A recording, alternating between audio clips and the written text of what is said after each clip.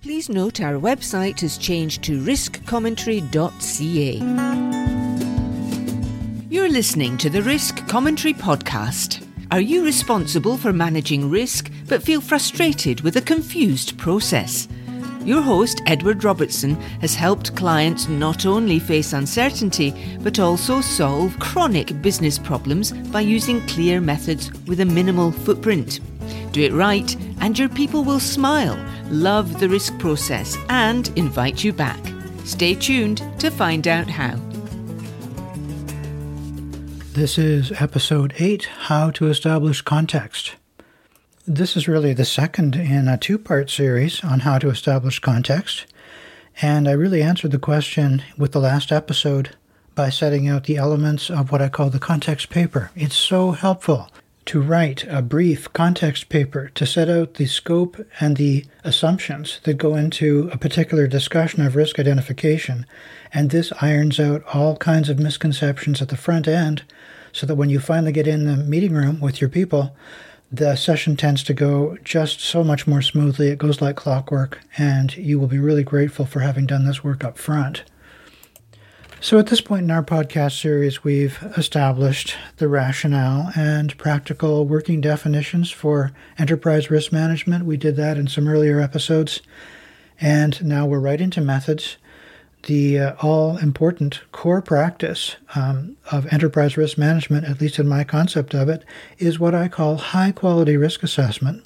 And the first step in that is to establish the context, by which we mean establish the context for the purposes of a particular risk ID.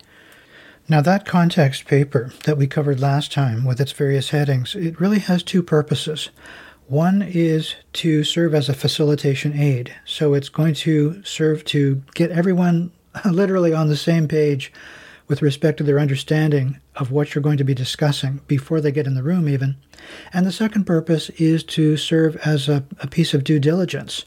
It's going to be a record of what the discussion was all about, what the scope was, who attended, perhaps even who was invited and who did not show up, and so on. Oh, including, by the way, the constraints that you are working within. Perhaps there were some instructions from the higher-ups on not to discuss this or that. Okay, that will be recorded in the context paper. So that way you'll be able to go back and point to exactly the constraints and the conditions that were imposed upon your identification of risk for a given topic. The more immediate concern, though, is that we simply do not want to start identifying risk in any business situation where we are unclear what the goals and objectives are. And it's doing this context paper that helps you check all of that to make sure that everything is properly in place. So at the risk of repeating myself, let me just quote you a brief passage here. One key message is, do not fall into the trap of trying to lead a risk ID session, much less implement an entire ERM program where goals and objectives are poorly defined. Do not become embroiled in conducting risk assessment for groups who have not done their research and created coherent plans. Any discussion of risk without adequate preparation will end up going around in circles because the target for identifying risk keeps changing in people's minds. You know, many times in the early years of trying to sort all of this out, I would accept just at face value the expression of goals, objectives, plans, and so on that people would give me in preparation for a risk ID session. And why would I do that? It's because, of course, we wanted to be conciliatory, we wanted to cooperate with people, we wanted to get the job done quicker, and so on and so forth. But I can tell you it's just not worthwhile. You're going to lead people down the road of confusion, and it's going to reflect poorly on the risk ID process itself. And not only that, it's going to affect the credibility of the facilitator. It's going to affect your own professional credibility. So you may not get a second chance with any particular group. So it's important to get it right from the outset, and that's why I really strongly counsel you to take seriously this whole business of establishing the context, as I'm explaining it in today's episode and the one last week, and before that to take a look at the planning regime to make sure the planning practice is really of good quality. Well, in the summary for this episode, I was saying what happens if establish the context, at least the way I was describing it in the last episode, where we prepare a context paper with headings for goals and objectives and so on. What happens if that does not apply in my particular business situation? And, if that's the case, you're not alone. In fact, it's going to be a very small minority of businesses that already have documentation set out where they've got clear hierarchical goals and objectives. So what is more likely is that you've got some other situation. So I've got a series of possible contexts that we can discuss here that are all perfectly feasible. Now, the first example of an alternative context, if you don't have hierarchical goals and objectives set out in sort of a classic fashion, the first alternative could be simply a budget. And this is something that, of course, many organizations will have in common. Whether that's a budget, at a grand level for the entire year or at a departmental level or whatever it is. So I would still recommend writing the context paper along the lines of what I suggested in the last episode, number 7. But this time, the context itself, the plan, so to speak, will be the budget, and the task will then be at the Risk ID session to simply trace through each line item of the budget and to identify the risk that the intended action, the goal that is implied in the line item, may have some uncertainty attached to it, or indeed that the budgeted amount that is assigned to that line item will be insufficient. So in other words, on each line item in a budget, you're going to have the opportunity to identify risk with respect to executing on that item, or with regard to the fact that it might be under-budgeted, underfunded, or with regard to the fact that you're going to have a delay and you won't meet the scheduled timeline.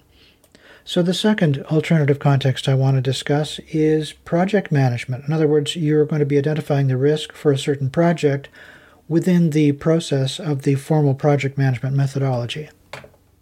If you're using project management methodology, it already gives you a much more structured context to deal with to identify risk, because the goals are clear, the timelines are clear, all of the various factors and elements that feed into a given result are already set out in a critical path, and so on. So I recommend that instead of a cursory review of risk within project management, you actually apply the full high-quality risk assessment process. And so that leads us to the third possible alternative context. If it's not a budget or a formal project, it might be actually a contract that you need to review. So because a contract is a formal arrangement, it's going to lend structure to the discussion of risk with respect to its deliverables, the various conditions that will impinge upon timelines and so on. The discussion of risk identification within the context of a contract could really be greatly expanded. I'll give you one example. In a formal institutional setting like corporate or government, a contract template could be imposed by one side or the other, which contains boilerplate language, clauses that are not strictly necessary to the case at hand, but are conferring some sort of advantage to the people who are proposing them. Moreover, it's possible to identify ready-made risk financing solutions that actually could be just too expensive. So in that sense, conducting risk ID in the context of a contract can be an important way to establish equitable terms and conditions for both sides, and the final plan for risk mitigation and risk financing and so on becomes a tool to actually, as my former supervisor used to say, to paper the deal. I'll make one final comment with respect to projects and contracts, and that is that the scope, the magnitude of the work at hand could be long-term. It could be something that really requires risk assessment to be applied at each of the defined stages of a long-term project or contract. Well, let's move on to yet another alternative context. You might find that your work really is best expressed in terms of some sort of a workflow. You might have an administrative procedure that is repeated on a daily or on a weekly basis, or you might have technical processes, something in manufacturing or in a scientific setting. Well, this is a perfectly feasible context within which to identify risk, because after all, there are certain inputs to the process, there are defined processes and transitions between stages, and of course there are outcomes or outputs which probably have quality criteria attached to them. Now, I've done risk assessments in this sort of setting where you've got a process that needs to be reviewed and assessed for risk. The best way to set it out is in the form of a graphic flowchart so that each person in the risk ID session can have a visual cue to be able to trace through the various steps and stages and transitions and to identify risk at any point. So the whole point is to identify risks so that eventually you'll be able to optimize this procedure, this process, whatever it is you're scrutinizing. And I find that you can use some generic criteria to apply to just about any technical or administrative process as follows: the cost, the quality, the timeliness, the efficiency, and the efficacy of any given step or transition in the flowchart process. So you can see that identifying risk with the benefit of a flowchart to illustrate a workflow is really a way to be comprehensive and quite effective in identifying risk.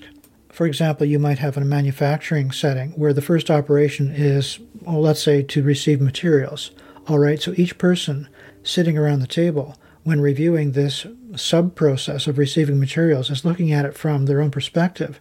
So the safety expert will have certain comments with regard to the uncertainty about this action or that action. The supply chain expert might say, well, the uncertainty here is that the supplier will not be able to provide us with this material or that material. The people charged with managing inventory and materials might see uncertainty with regard to, how barcodes are functioning or something like that. Well, let's move on to our next example of an alternative context. It could be the case that in your organization you don't necessarily have clear goals and objectives, but they are expressed in a different format, and that is through a performance plan, a performance management regime.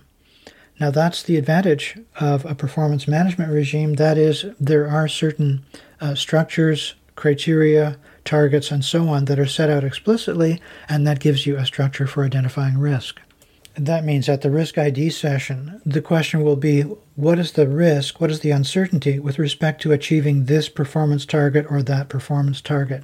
Now, this is only meaningful if the performance management regime itself is really well constructed, if it's well built. That is, if you're measuring the things that are truly important and truly relevant to the business. The final example of an alternative context that I want to discuss is the possibility for conducting a session within a specialized discipline.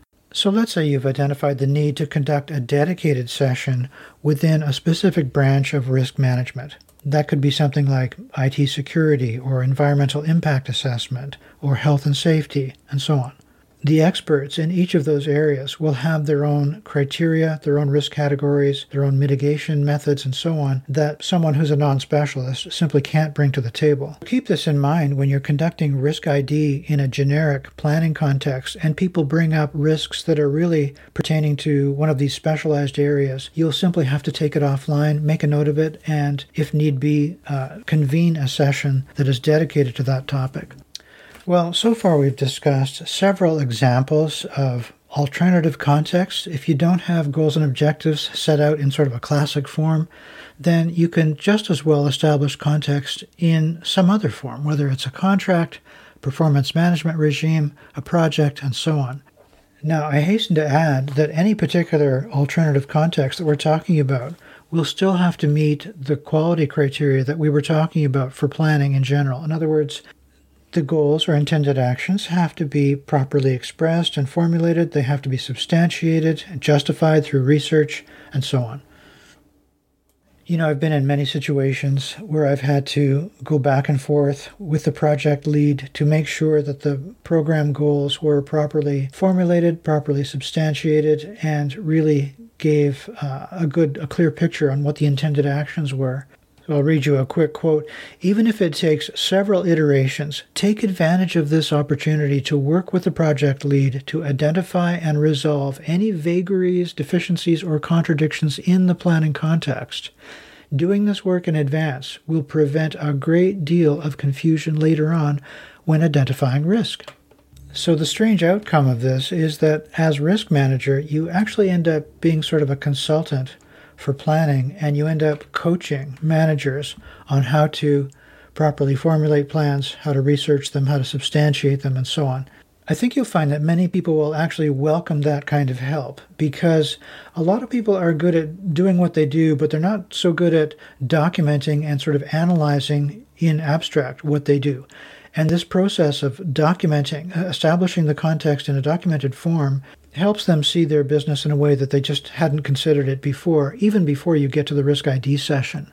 So what did we cover today? This was the second episode in 2 episodes dedicated to establish the context, which is the preparatory step in high-quality risk assessment, but it's not adequately treated, I find, in the standards, and we needed to expand on the concept so that you could understand what the rationale for establishing the context really is, to give you different ways to do that, including writing a context paper with various headings, and different ways to conceptualize the context itself, going through not just goals and objectives in sort of a hierarchical planning fashion, but also to consider alternatives such as contracts, projects, budgets, performance management regimes, technical and administrative workflows, and so on. So remember, the ERM champion must scrutinize the planning and even coach managers to adopt a complete planning practice, and as a consequence of doing that, the risk information that is ultimately developed in the risk ID and assessment session will make clear sense. Thank you for listening. Please note our website has changed to riskcommentary.ca. Visit today for episode transcripts as well as books and online courses. That's riskcommentary.ca.